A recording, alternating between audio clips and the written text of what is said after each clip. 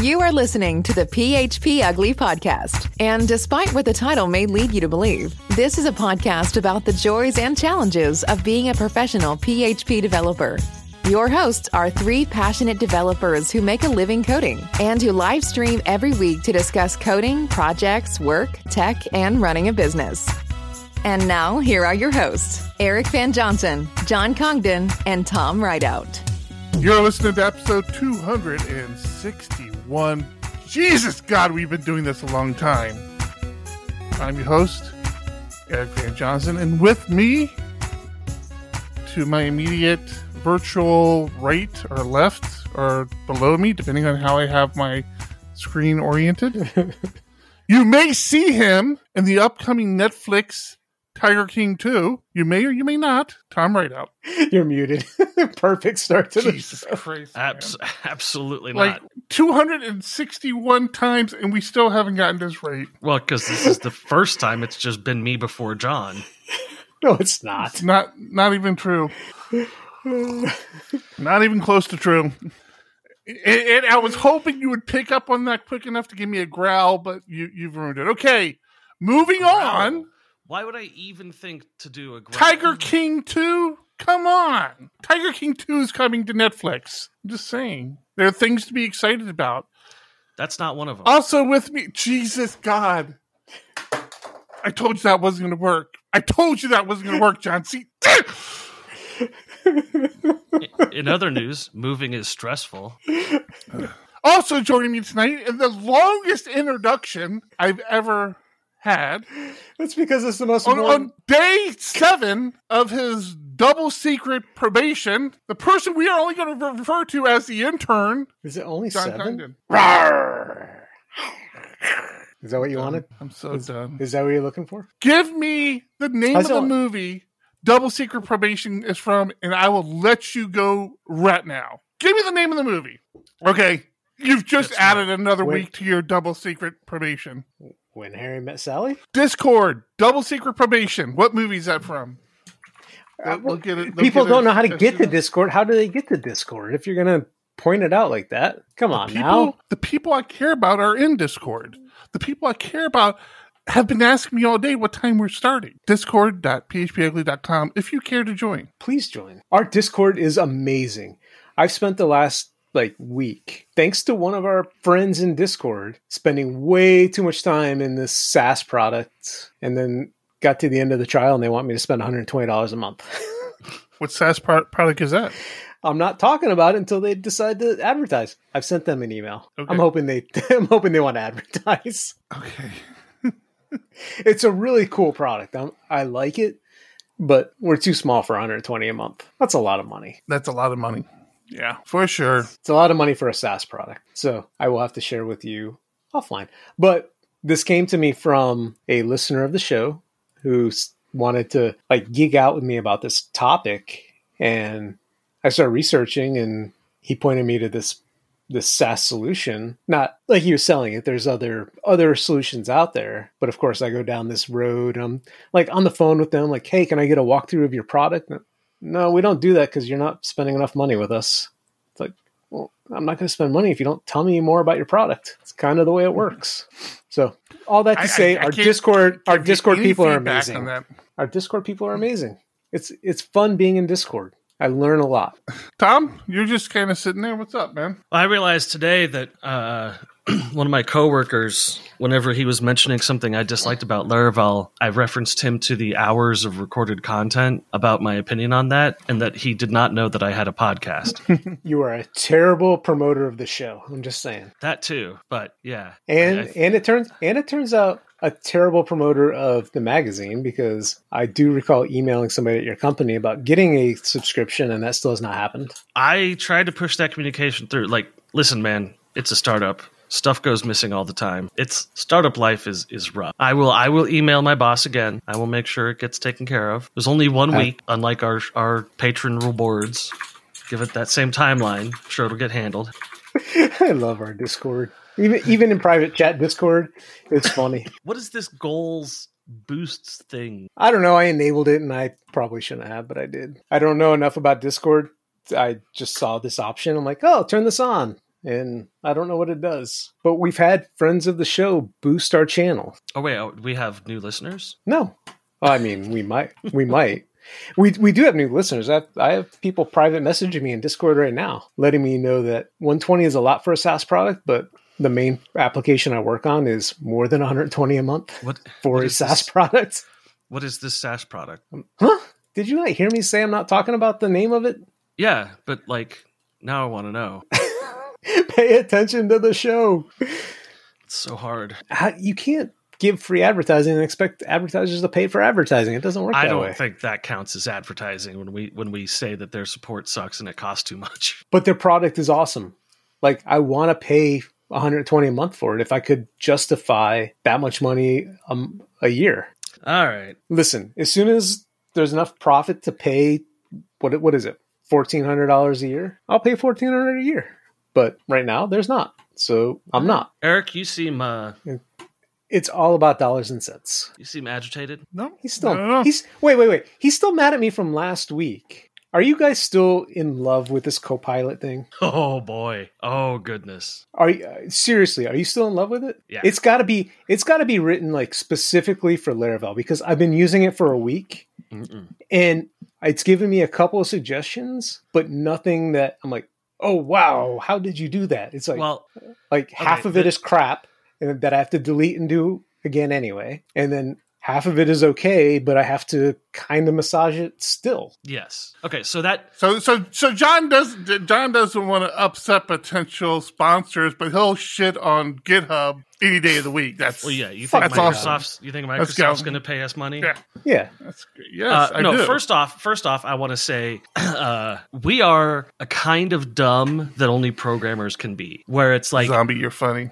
We can spend time speculating about like, where is it getting our data from? What language does it speak? How does it know what is what, or what our language is? And like Eric and I within the last week have spent collective hours just sort of going over this kind of thing. And it turns out that like copilot.github.com has very clear explanations of everything that we've been speculating about at length, just like right on their frequently asked questions, where they're like, how does it work? What does it do? What do you use it for? What information does it use? How does it use your data?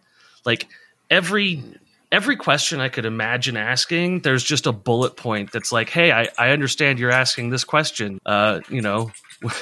Here's a simple answer that alleviates all of your concerns. And it feels very dumb to have spent any time speculating about like how this works, because So are you feeling better about it, or are you not? I'm feeling massively better about it, because aside from all of the like concerns we had, it also has just the basic functionality use case, which is like, hey, write a comment and it'll give you something approximating an answer that you're supposed to modify to fit your needs. Or if you have repetitive code, it quickly manages boilerplate code and tries to figure out your intentions. Specifically references testing. Tests are the backbone of any robust software engineering project.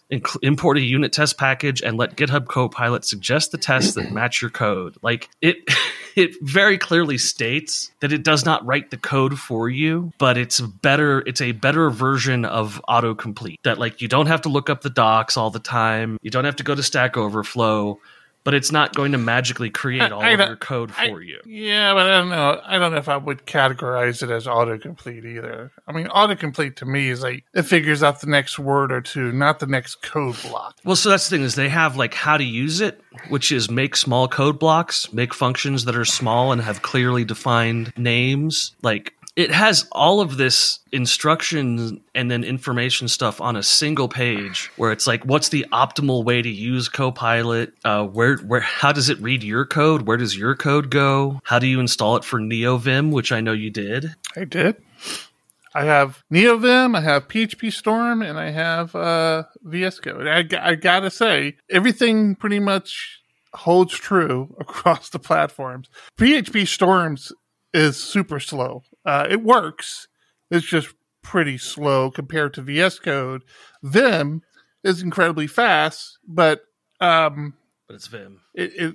it kept having the issue of trying to figure out if it wanted to use autocomplete or Copilot. Interesting. For my tab. It kept kind of. I experienced a little bit of that in PHP Storm as well, where it was like PHP Storm's autocomplete was kicking in, and then all of a sudden it would decide, oh no, maybe you didn't mean, let's use Copilot instead. But yeah, and there's a few people in Discord using it as well. I saw this week. A lot of people started talking more about it. Yeah. So the hang up that Eric and I had this week was, why does this look like code I've already written? Mm-hmm. Where is it getting that from? I'm assuming it's looking in your GitHub repo for all your other projects, or no.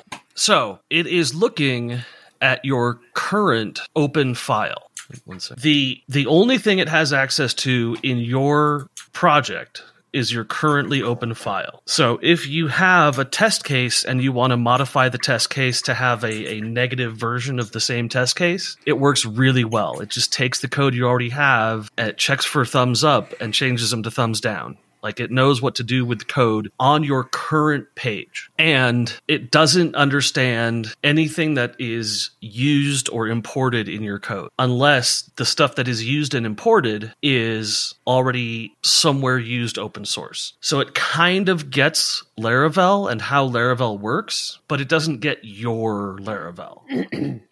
That's what I was wondering.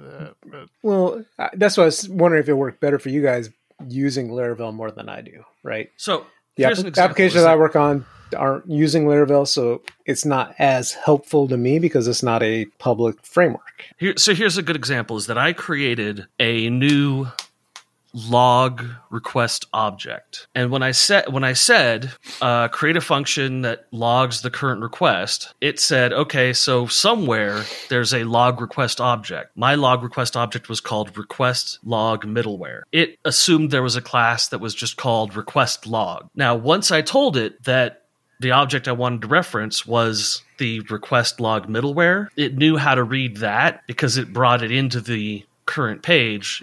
And said, oh yeah, the constructor for that is this, and the methods available for it are this, so I assume that you use it in this format. But it didn't read my whole project looking for the request log object. It waited for me to bring it into the current page that I was on. Well, that's less useful. Why is it not looking at my entire project? It can't yet. This is currently a technical limitation of Copilot. And they state that in their frequently asked questions. What is the training set for Copilot? They also address where my code goes when I'm programming, which is basically a locked file system that is only accessible by engineers who are a member of the Copilot team.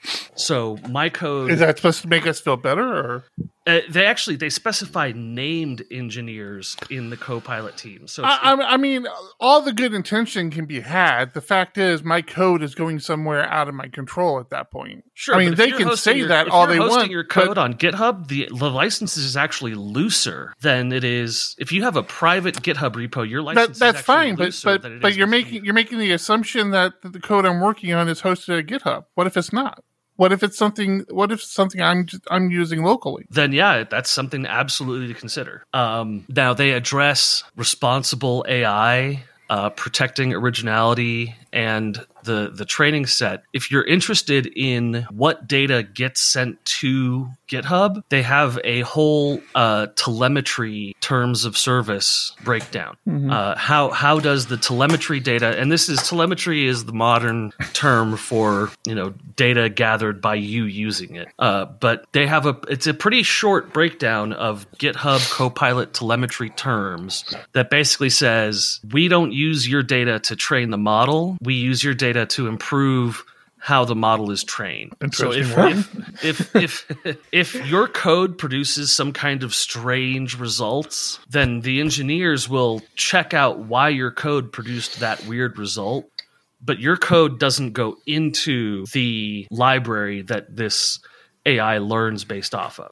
Gotcha. So my code snippets or pieces of my code are going to show up in your project because it's not using mine for training.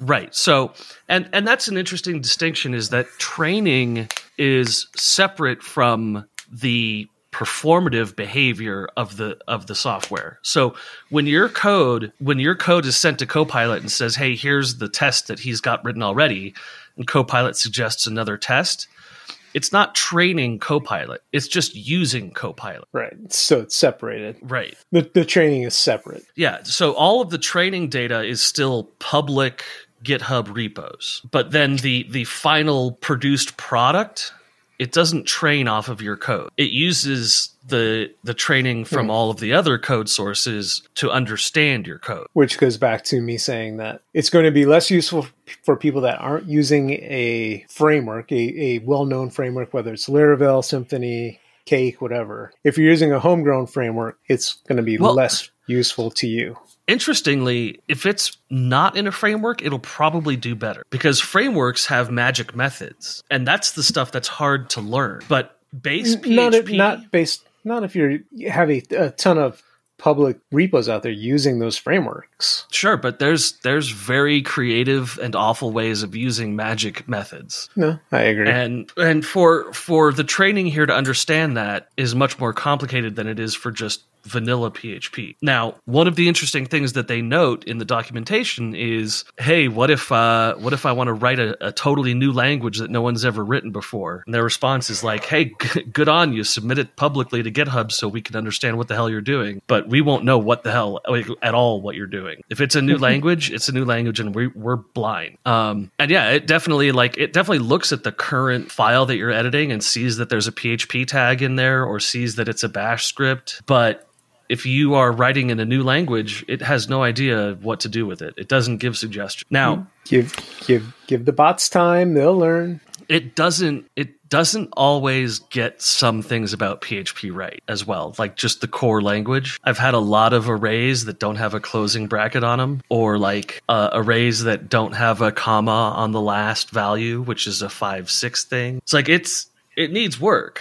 for sure, but it's also learning from a crap ton of PHP 4 and 5 code bases. Right. And it's learning from a sort of a curated list now that it's in a beta. So when they want to go to supporting PHP 7 and 8 really well, then they're going to curate PHP 7 and 8 stuff much more and say, hey, this is Symfony. It requires PHP 8. Pay attention.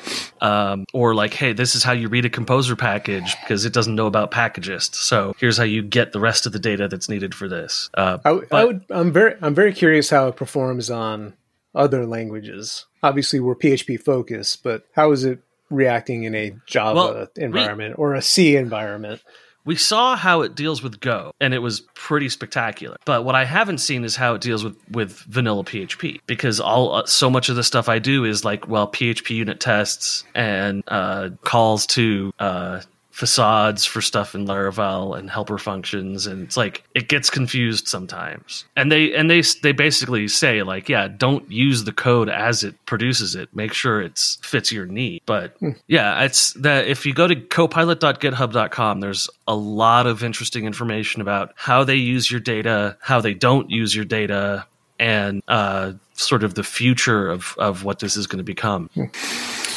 Yeah, and like I said, first thing, I am a fan of this. I think we're at the very beginning of a complete change in our industry and what our roles are in our industry, and hopefully the quality of code that's produced by it. But when I was referring to earlier about security concerns, my biggest advice to you is if you really have security concerns about where and how Copilot's using code, don't use Copilot. Like, it's nothing. You're not being forced to use it. I mean, it's if you really are worried about proprietary code and where it ends up, don't use a product like Copilot. That's all I have to say. Everybody in Discord who was talking about Copilot this week, one of the things I'm hearing pretty consistently across the board is how much it's improved writing tests for them. And I think you were talking about this last week, Thomas. Yeah. I still haven't even bothered to try it, but they say it makes, it really does well at writing tests and getting tests going. And they say that in the FAQ, hey, this is really good at tests. Yeah.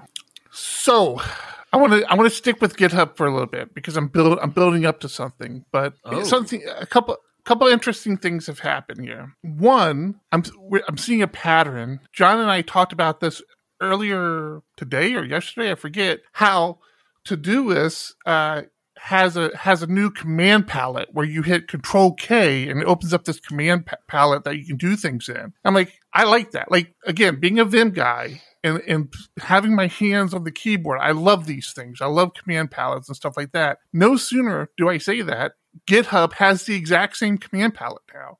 And again, I guess it must be an industry standard that was it Control? Yeah, Control K is that command palette launcher as well. So if you go to GitHub and you hit Control K, or at least for me, I don't know if you're right. I have that's early one. Cool. And what's really nice is it's better than the search bar because as somebody like me who has multiple organizations, it lets me switch what organization I'm in, then look for the repos within those organizations. It is so nice. That command palette, both in Todoist, did a great job, but GitHub, what a game changer for me that is. I'm loving that command palette in GitHub. It's Control K is big in Slack too. I use it. Yeah, Slack, and actually it's in Discord as well. It's the same conventions in Discord that's in Slack with. I don't know if Control K works. Does Control K do anything? No, okay, Control K doesn't. So once you do Control K and get a backspace to get back to your organization. Mm-hmm. I'm not seeing any of this. Control K does work in Discord. You're right. Yeah, the same conventions that are in Slack are in Discord as well. You're not seeing it in your GitHub? Where in GitHub? Just anywhere. Just anywhere. Just go to GitHub and hit Control K. It brings up. There we go. That feeling like, oh yeah, they see it. That's interesting. That's pretty cool. So yeah, a true game changer for me. And again, you add this to Vim bindings with your browser. Again, GitHub, I have to exclude my Vim bindings because of stuff like this. But the less you got to reach for the mouse, the more productive you are. So another story popped up. And this one kind of hit closer to home. And it's been a topic that I've been thinking a lot about, and I think it's going to be very important. But Nate Friedman is leaving GitHub, I think. He posted to the GitHub blog yesterday. He said, "This morning I sent the following post to the GitHub team. I'm moving on to my next adventure." And Thomas Domique, current chief product officer, will be the GitHub next CEO. I will become chairman emeritus. I don't know what that means. Emeritus. Emeritus? What is that? I don't know what that is. Like awarded without voting. I can look it up real fast. Let's see. Google search. Former holder of office having retired but allowed to retain the title as an honor. There you go. So yeah, he's leaving GitHub. Now it's funny because I think I've met Nate in the past. If I'm not mistaken, I met him at a Novell conference up in Utah one year. He'd just come to Novell, and Novell had just bought his company Xavier, or not Xavier. What the hell was that product he had? Started with an X. Anyways, Novell had purchased his company, and I'm pretty sure I met him. I'm like, yeah, that's a pretty cool guy. But he's been at GitHub. He's a really big proponent of Xamarin. That was it, yeah. Of open source. And I mean, when he went to Microsoft, I'm like, they're going to strangle him. Like, he will not be able to thrive in that area. And damn if he didn't. And I really feel like Microsoft's embracement of open source has got to have something to do with this guy. I mean, he's just that influential. Anyways, he's leaving GitHub. And of course, I say this hits home a little bit because it's like, big projects and big companies changing hands. I mean, we kind of just went through that with PHP Architect, and you see it every now and then with, like, I know I saw it, occasionally with user groups, like people who've ran user groups for a long time, then they move. It's like, oh, is that user group going to fade away and break it, Yes. disappear? And then The answer is yes. then you find out that somebody else steps up and takes the realm and starts to run it. Reigns. Maybe they run it differently. Reigns, here you go. Maybe they run it differently, but it's like it's always like this interesting thing to see like these big projects or we had this recently with a was it Python that just did it? Like the lead developer of Python stepped away or something. It's always just really interesting to see, like, you see this sort of things happen. Like GitHub. I mean, GitHub, Jesus, they're top of their game right now. Like, why would you step away from GitHub? And how's that going to impact GitHub? And the reality of it is, it's going to be a change, but it'll carry on. Things have a way of finding their balance, right? That where people step up, things continue on. Mm-hmm. Well, I think hopefully Microsoft doesn't break GitHub. They might be a little late for their first release, but they'll get back on track at some point. I think for people who have these sort of executive positions, they like to see that the company is going in the direction that they want it to and no longer needs them. Like now that GitHub is solidly hitting its stride and it's got leadership that has the same ideals that he does, then he kind of isn't needed anymore and he can move to another company that needs the same directional control. And this is not a slouch. I mean, we're talking about an advisor for Stripe, corporate vice president for developer services at Microsoft, a co-founder and chairman of YIMBY, which is a housing policy organization. I mean, like CTO of Novell. This is not a slouch. This is somebody who gets shit done. And I think when they're leaving and the product is peaking, they're basically saying like, hey, this is what I'm here for. Now it's on to the next project to guide them in the right direction. Which, to be clear, enjoy my life. To be clear, not my attitude towards things, because when things start peaking, I'm like, hell yeah, this is great, and I will ride that wave. I have no intention of making new waves to create difficulty for myself. I like that smooth ride. Yeah, but he sold to Microsoft. I forget what GitHub was purchased for of it. I'm sure he's not hurting. Well, he worked for Microsoft starting in 2016. Yeah, I think Microsoft put him in the position. And GitHub. So when Microsoft bought GitHub, when Microsoft bought GitHub, they made him CEO. Mm-hmm.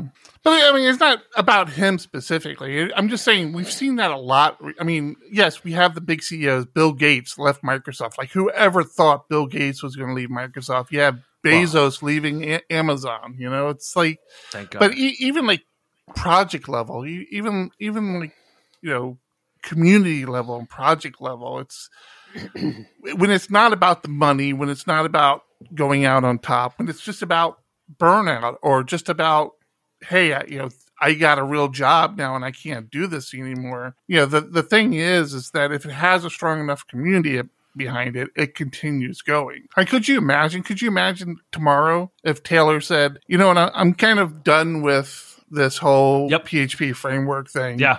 I'm stepping away, Could totally imagine that. But Laravel, I don't think Laravel would die on the vine there. I mean, I think... No. But Laravel is so unique because it's not. It's not. Okay. It's not extraordinarily unique. Stop making it about that individual. Okay. Let's use something else that's not about like an individual. What? Absolutely. Livewire. Livewire. Fabien Potentier stepping away from the Symphony Foundation would not be surprising to me at all. There you go. There's a good example. Because he's not a BDFL. He is he is a board member and contributor. Explain what that is. Benevolent Dictator for Life is a partially self-titled role for some open source developers who consider themselves the only answer to any development future for a product, but they're nice enough to listen to the people who use it. That's literally it. Like, I make the rules, but I'll listen to your suggestions in a 24-hour poll. That's a BDFL. And a lot of open source owners consider themselves BDFLs, and I think it's a shitty thing to consider yourself when your community gets to a certain size. But I don't get to make that decision. I just get to think those people are shitty for doing it. Mm-hmm. But when Fabien Potentier said, this is a big thing that affects a lot of people, I'm going to create a foundation to support this, under which I am just a board member and a talking head. That's a big move. So absolutely, it's not about the person unless the person makes it about themselves, and some people in the community make it about themselves, and some people don't. Fabien talks a lot about what's coming in Symphony and how proud of the team he is and what a group effort it was. And other people on other projects talk a lot about how their life has improved and they love the community, and today we're doing something wildly different. Beep, beep. Because it just that's an interesting. No, I'm going to give you. I'm going to applaud you on that one. That is a good analogy, Tom. I mean, because you have seen projects. I mean, one of the bigger projects, I'm involved with. The whole reason there's NeoVim is because the people who are trying to contribute to Vim didn't have that sense of community. Now, I'm not saying Vim is dying. Vim is going strong. There's not a problem there. But the whole reason there's NeoVim today is because the community behind Vim wanted more of a voice. And so they just created Vim. But this happened a lot with projects from the 70s with Emacs, XEmacs, VI versus Vim versus NeoVim. Like that. Well, and something a little closer to home is, and maybe one of you guys have more information on it. I get the impression it was kind of the same thing with CodeIgniter, right? Like CodeIgniter got bought by a company. Then I don't know, but it definitely smells that way. And then, it got more and more difficult to contribute to CodeIgniter as an open source contributor. And, a lot of people in Laravel came from CodeIgniter because, even Taylor himself, I mean, Taylor wasn't intentionally abandoning CodeIgniter. He had an idea and decided to build a framework around it. And he just ended up with this framework. But a lot of people did jump ship from CodeIgniter over to Laravel. In my understanding, I was never really part of that community, so I've only heard it secondhand, but my understanding of it was kind of along the same lines of they weren't embracing their community. Yeah. It was kind of challenging to contribute to it. CodeIgniter was a weak community. Isn't that why PHP 7 and 8 have gained as much traction as they have? Is Facebook wanted a lot of changes, but they weren't getting support from the PHP community at the beginning, so they created Hack. They started doing a lot of crazy things, and then all of a sudden PHP community or maintainers were like, oh shit, we better start listening. Brought that back in. So I think PHP 6... in a roundabout way, they came around, yeah. Yeah, I think PHP 6 can't be ignored because it was such a clusterfuck that they got stuck on. And Facebook was like, we're not participating in the clusterfuck. We're going to do our own thing with Hack. And Falcon came out and was like, hey, we can make PHP fast. You know what would make it faster is doing the things we wanted. And CodeIgniter was like, hey, that stuff's all cool. And Cake was like, hey, that stuff's pretty cool. And WordPress was like, no, we rely on the inherent insecurity of PHP. You can't change anything. And so abandoning PHP 6 was a decision to basically abandon WordPress and say like, hey, we love beginners. This language caters to beginners. But we can't be the shittiest language in the group because WordPress is so popular, because WordPress isn't even that cool. It's just popular. Oh, trust me. I've been way in deep in WordPress the past week. Oof. Let's talk about that for a second, because I see in your list you have John breaking newsletter sign up at phparch.com, and I'm putting dots together of you begging the Diego Dev team to test a sign up on phparch.com. Did I miss something? No, so this goes back to that service. I did not break newsletter at all. That's not what your Trello board says. Mine? What are you talking about? Yeah, it says John breaking newsletter sign up on PHP Arch. Where in the hell do you see this at? On your Trello. John breaking newsletter sign up on PHP Arch. No, I don't know what that is. Okay. Eric, all right. Well, then I'm feeling better. I'm feeling better. No, I just know he was asking the Diego dev team to test it. No, this morning or yesterday. This was last month. This was over like a week or two ago. I forget what that one was. Yeah, what's the rule about reading from other people's Trello lists? Exactly. My thing this morning was testing that new service. I realized, I am double reporting analytics somewhere. I want to fix that, but I need more people to go to the site so I can see if I fixed it correctly. So we're back to that service you can't name. I still don't know what any of this is. Exactly. Right, never mind. Tom, stop sniping other people's cards. And stop vaping. I hear more about your vaping on the show. I was like, I'm sorry. Yes. Well, tobacco industry propaganda is a bitch, isn't it? It's just more when you forget to mute, and it's like, hey, that's Eric's problem. It's my problem too. He just voices it before I get to. Well, Charlton in Discord brings up a good point, which is that, WordPress was the BDFL for PHP for a long time, and it took everyone accepting that we can't accept that for PHP to move forward. Deprecating stuff, improving security. Like, we got Sodium Lib late in the game. Node was out and had Sodium Lib.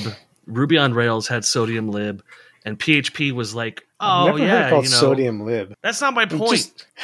I've always heard it called Libsodium. Maybe I'm wrong. I don't know.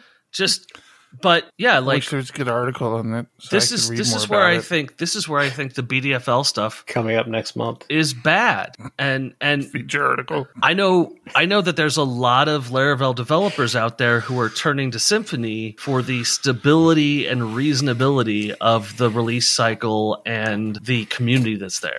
And like, Laravel has a great, big, happy community, and I think that's a good. I think that's a good thing, but the community doesn't get listened to very much. Right, and one of the things that people might forget about the Laravel community, in the scope of communities, they're pretty young still. Like, they're still pretty new. I mean, Laravel itself has been out for 10 years, but Laravel didn't get moved until like Laravel 4 and 5. It really started picking up steam. So a lot of people in Laravel are that community is still young. You got communities like Symfony, even WordPress, where those communities are so much more well established, and the people in those communities are so much more well established that they don't find the need to toot their horn every time something new comes out in their framework. They just embrace it. They're part of the process. Like you said, it's a different community. They're part of that process.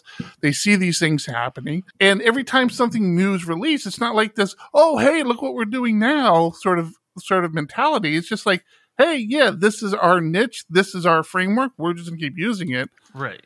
And I think it also hurts. So with Laravel, the thing that really got that community going was Laracast, right? And the ease of the fact that somebody was there holding your hand and walking you through how to use all this new stuff in this framework. I still see on Reddit all the time people talking about how great the documentation for Laravel is, and including Laracasts as part of the Laravel documentation. And I'm like, no, it's not part of the documentation. It's one guy's system for monetizing learning about Laravel, and it worked really well, and he did really good at it. And hypothetically, they're the same person, but we haven't gone on that train for a long time. Symfony has God, I forgot about that one. Symfony has tried to mirror that model a little bit. They're not even trying to hide it. They call it Symfony Cast, right? But again, there aren't so many new people coming to Symfony like there are to Laravel. So something like Symfony Cast is a good thing to have, and it's nice for when new people show up. But it wasn't like this massive flood that there was with Laravel, with all these people wanting to learn it and just looking for material to learn from. And Jeffrey Way just hit when the iron was hot and opened up a floodgate, and people just latched onto it. Symfony Cast needs Jeffrey Shui. I'm assuming, just like we heard about Laravel when it was in its infancy, I'm sure So did Jeffrey Way. So he started creating these videos. Like Wow. you said, he just got in at the right time. It was still new. And It was up and coming. No, and he's good at what he does. He's very good at what he does. You know who else is good at what they do? Who is that? Honey Badger. This episode of PHP Ugly is sponsored by honeybadger.io, the web developer's secret weapon. Honeybadger offers exception, uptime, and cron monitoring all in one place, and it is easily installed into your web application. Deploy with confidence and be your team's DevOps hero. Their list of features can fit a team of any size. Are you just starting out? Have a fantastic free plan for life that you can use while your traffic is low. Are you an established business? Perfect. You should have a system in place to alert you to errors in real time, not finding out when your web visitors complain, if they ever do. In addition, their third-party integrations will let you connect some of the most commonly used alerting services so that you can know at a moment's notice if things go wrong. Head over to honeybadger.io to sign up for a free account to get started. And while you are listening to a PHP podcast, Honeybadger supports so many languages including Ruby, JavaScript, Elixir, Python, Go, and so many more. Head over to honeybadger.io and start your trial today. Thanks, Honey Badger. Thanks, Honeybadger. Thank you, Honey Badger. All right, so you guys want a funny story? Oh, please. What You brought up libsodium, so it reminded me. We have this client that's been around for a really long time, and sometimes it's hard to get clients to change things. And I've been telling them for a very long time that their authentication scheme is broken, and going as far as telling them how to fix it, opening pull requests to fix it, opening multiple pull requests to fix it. And when talking to them recently, they said, "What are the downsides?" I'm like, "Once you deploy it, there's no going back because you're blowing away all the previous password data you had is going to be using password hash. So there's concern." Ray, when someone asks you if you are a god, you say yes. Except as soon as I tell them there's a problem and that there's no going back, they found a way to break it. Of course. That's why Literally, you say that's why you say there's no problem. Minutes later, they're like, "Oh, if you do this, it breaks." I'm like, "Son of a bitch, I hate legacy code. Hate legacy code." So that was my day today, was how do I work around the issue that was found? And then how do I make it not an all or nothing thing? Because right now it'd be every person that logs in would be like, "Are you using the old password scheme?" "Yes." "Okay. Does your password match?" "Yes." "Okay. Now you're going to use a new password scheme." Done. The problem was with the broken authentication that they had prior, there was a workaround. So the new encoded password was not the real password. So then the real user couldn't log in afterwards. Does PHP not have an update password schema built-in method now? They do. If you're using that system to begin with, we're still using like a outdated crap that you're not supposed to use. Ooh. So the good news is I found a way to make the product owners comfortable. Like, okay, this is not an all or nothing. We can slow roll this out, making it clear that this is a temporary solution. I want this implemented, tested on internal users, tested on a few external users, and then done. It's got to go. I don't like any of what you're saying. There's no reason to be doing this anymore. You're A/B testing passwords, man. No, I'm not. No, you 100% are. So no, in the past, going back years, over a decade, there's a password type. You're either clear text or you're not. If you're set up this way, you're clear text. And if you're this way, you're not. Oh, God. It's not clear text anymore. I can tell you that much. Oh, hold on. I'm getting another beer. That's too much. It's not that bad. It's not that great, but it's not that bad. Progress is being made. So the other funny thing is I looked at my closed pull requests that were not merged. Since the inception of using GitHub for this project, 366 pull requests closed without being merged. Can you give us an idea of how many years that is, though? 9.5. I mean, okay, that's more than I thought. But still, that's a lot of PRs. 366 closed without being merged. So the one way of looking at that is somebody pays you to write code for 300 plus pull requests and thought that it wasn't good enough to make their code base, but still continued to pay you. So, I mean, you can mark that up as a win. So I just looked at how many I've had merged in that same amount of time. Eric's been watching too much baseball. That is not how wins are defined. What was that, John?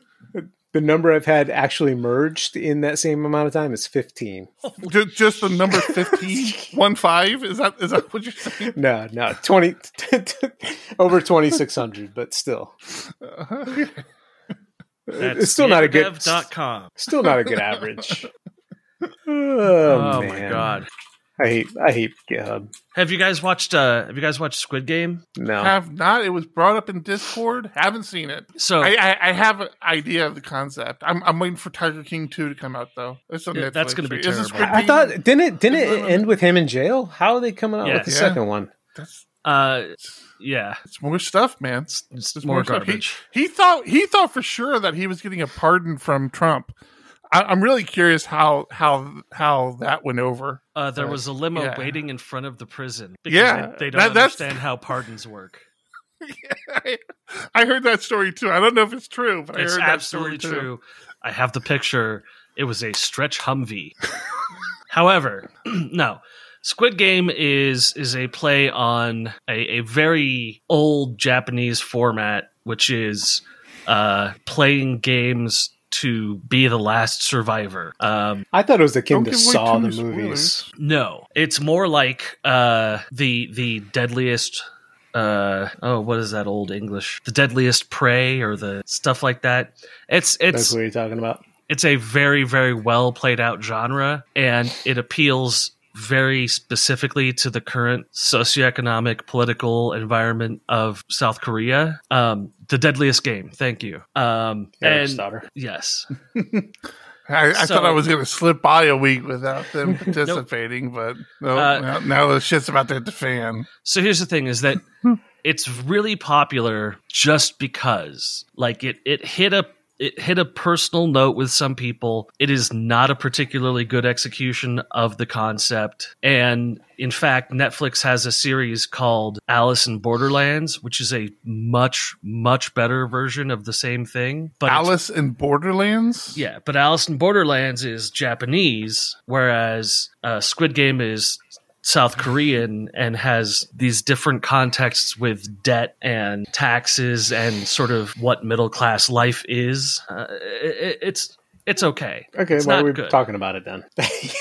There goes John again, just shitting on another topic, I'm asking. grinding the show to a halt. Somebody, I'm asking somebody, where Yeah, you're going with yeah, it. Tom. If it's shit, why? This is shit. Why are we talking about it? somebody rode the hype cycle over it and created a Squid Games coin and managed to get $3.5 million invested into this cryptocurrency and then just like walked away with the whole thing.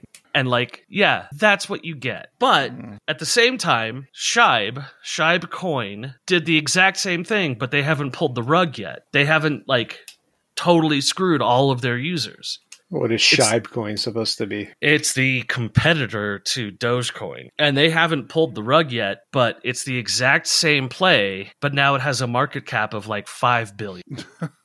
And the news articles that are out about this are like, hey, did you know somebody invested $8,000 in Shibe Coin and it's now worth $3.5 billion? See, And that's I was like, where you yeah, went that's wrong. that's the creator of the coin. That's and where you went can't wrong with yours, Tom. they can't when you get were that doing money. Your coin, you needed to call yours like the ugly coin. And people would be like, the ugly coin, why is the ugly coin? And they would have given you a lot of money for it, and you could have just done that.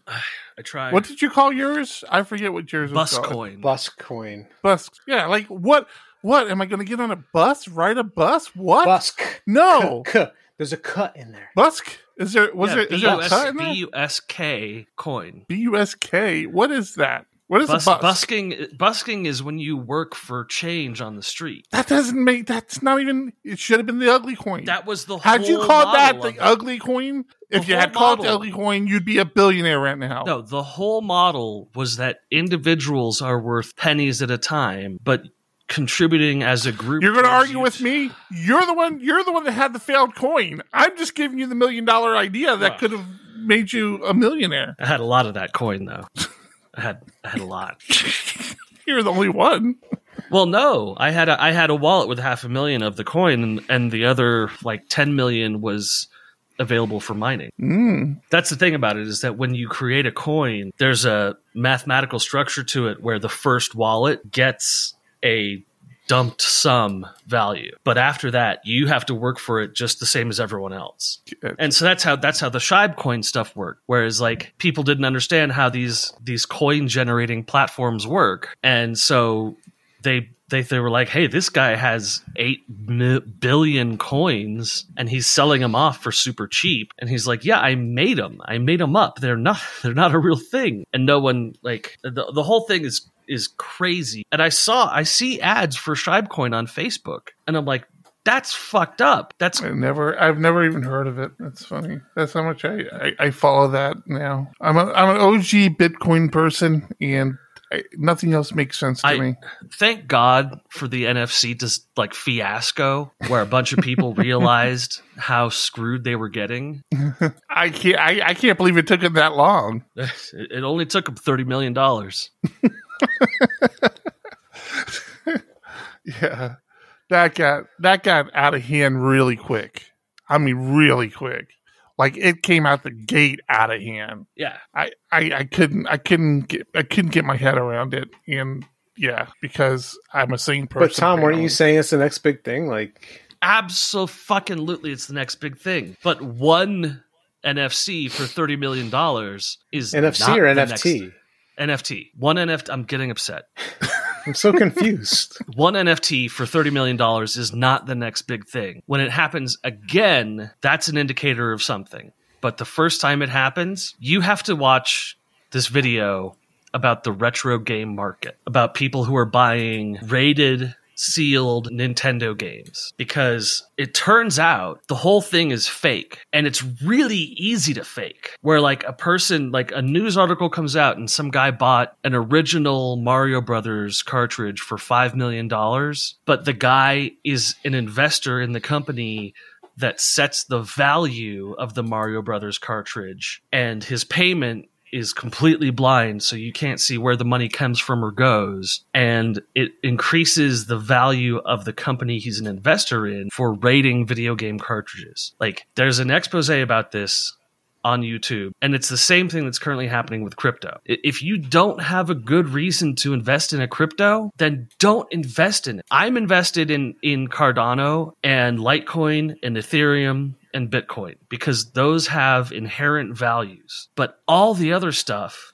is like, there's no value. There's no value proposition. Shibecoin, Dogecoin, they are jokes. And there are people who have $10 million who are making another $5 million off of screwing people over. And it drives me insane. All right, done. I think we all are. Should I wrap up?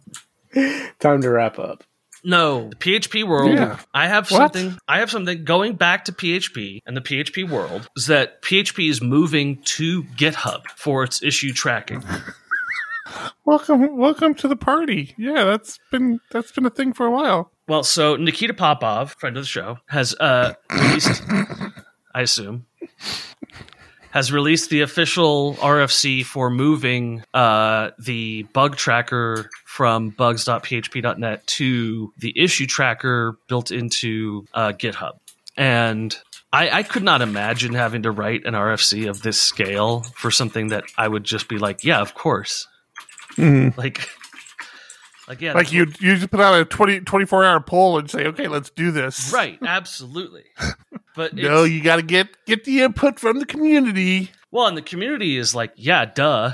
And if I had written this much text on a topic, I'd be very upset about internals. This is the thing I keep saying about the internals team. It's like the work they're putting in behind the scenes, the work that like so many PHP developers never bother to check out or acknowledge is just so massive, and they don't get the credit. And these are volunteers. Like, what? Like, I'm not going to write this up for a client. You're doing this for this open source project? Crazy. People are crazy. I am bad at documentation, but man, this puts me to shame. Like, really to shame. And you bring up a good point about like the PHP developers who pay attention to what's going on. So I've been doing a couple interviews lately with PHP developers where I ask them very pointed questions like, hey, what's the new thing in PHP 8 that you love? And I got an interview where the guy was like, property promotion. It's awesome. And the rest of the interview was like middling. But then we sent him a code test. And there's like one point in the code test where he uses property promotion, which is just surrounded by bad code. Like maybe he was using CodePilot. Ooh, he clearly was not. So you're saying code tests are now more important than asking about comic strips? Well, this was the interesting thing for me. So it was after this interview, I was speaking with my coworker and I said, I'm really interested in the code test because the interview gave me so little information. Whereas usually my interviews are all I care about. The code test is just a proof of concept for basic understanding. But like my questions are pointed and the answers are concise and relevant. But there was just something about this interview where it was like things weren't as solidly answered as I wanted. So I wanted to make sure that the code at least carried itself. And my coworker's the other way around. He doesn't care as much about the personal interview. He wants to see the code sample. So he was surprised that I was so interested in the code sample. And the code sample came back and it was like, oh, you've worked a lot with WordPress, but not PHP. It was very interesting. Did you read last month's PHP Architect? Portions of it. I haven't gotten through the whole thing. You're an absolute asshole. Did you notice there's a comic strip in there? I believe that got sent to me directly from Slack. Would it make you feel good to let you if I told you inspired that? No. It wouldn't? Okay, well then you did. Don't worry about it. I was going to try to make you feel good, but we had actually planned that out months in advance. I thought I was the bad guy in that comic strip. No, the whole idea of asking an interview question about why a comic strip is funny, why a geeky comic strip is funny. Yes. We had decided to put a comic strip in PHP Architect. I'd reached out to the artists and everything, and I had already queued up a bunch of comics when you brought that up. And I'm like, wow, that's great. Like, what a great idea. I was gonna help your ego and say you inspired that, but if it doesn't help your ego, then no, I'll tell you the truth then. Damn. But I believe the third panel just said like that's a stupid idea, didn't it?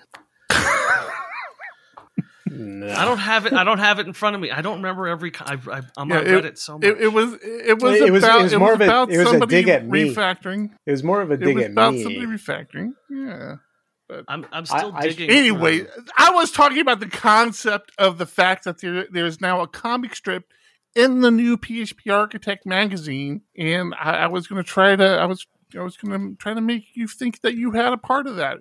You like to always claim my achievements. Anyways, I was going to give you that one. I was going to give it to you on a platter, but you don't get it now. Okay, you already know that doesn't work with me.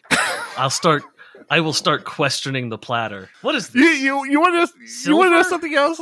Like nobody else even noticed. Like nobody even made mention of, hey, there's a comic strip in PHP Architect now. Where did this come from? No, didn't see.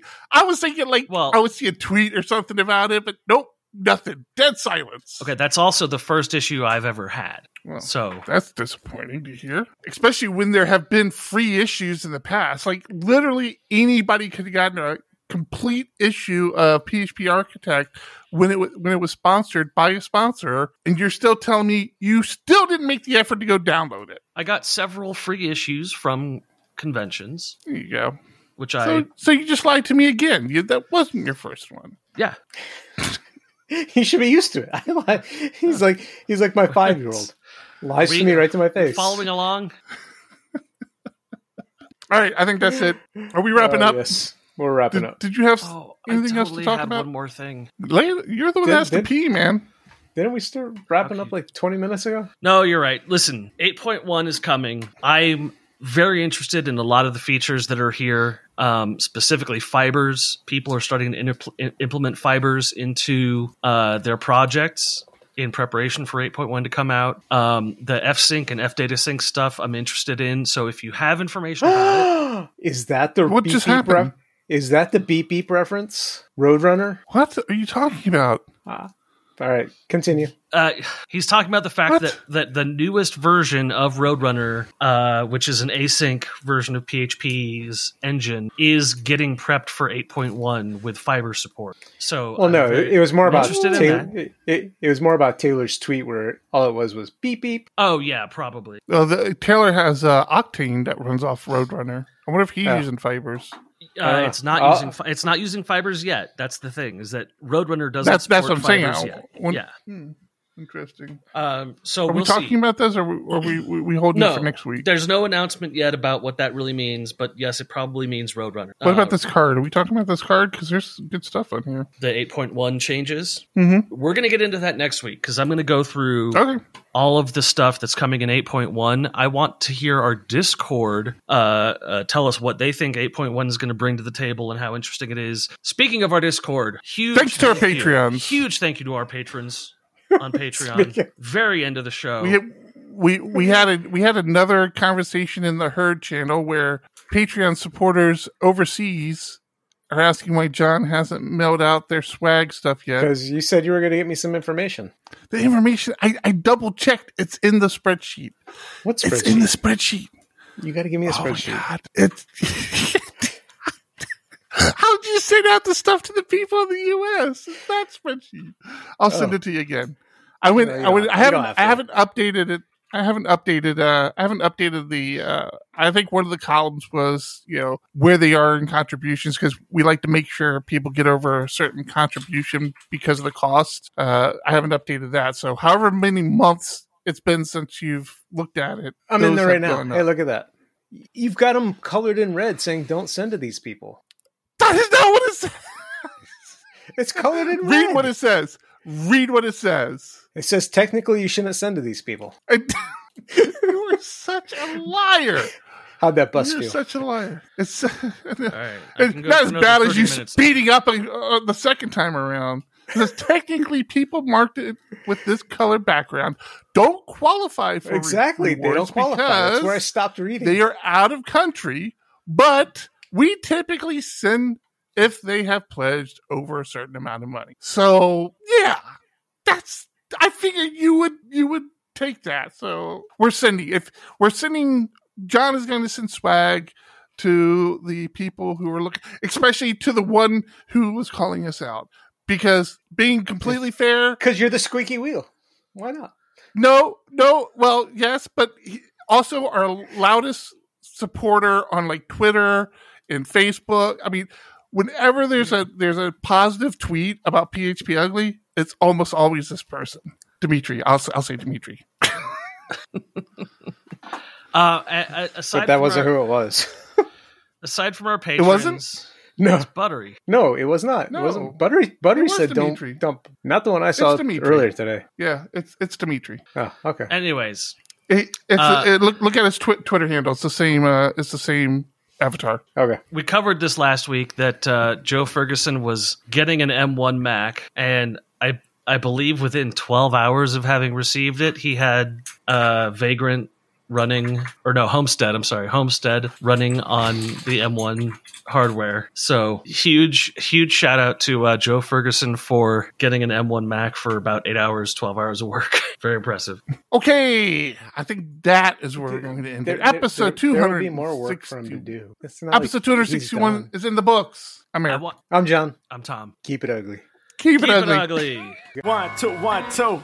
Coming off the top, y'all know how we do. Listen, I'ma drop a freestyle you can cherish. I'ma send a shout out to the host named Eric.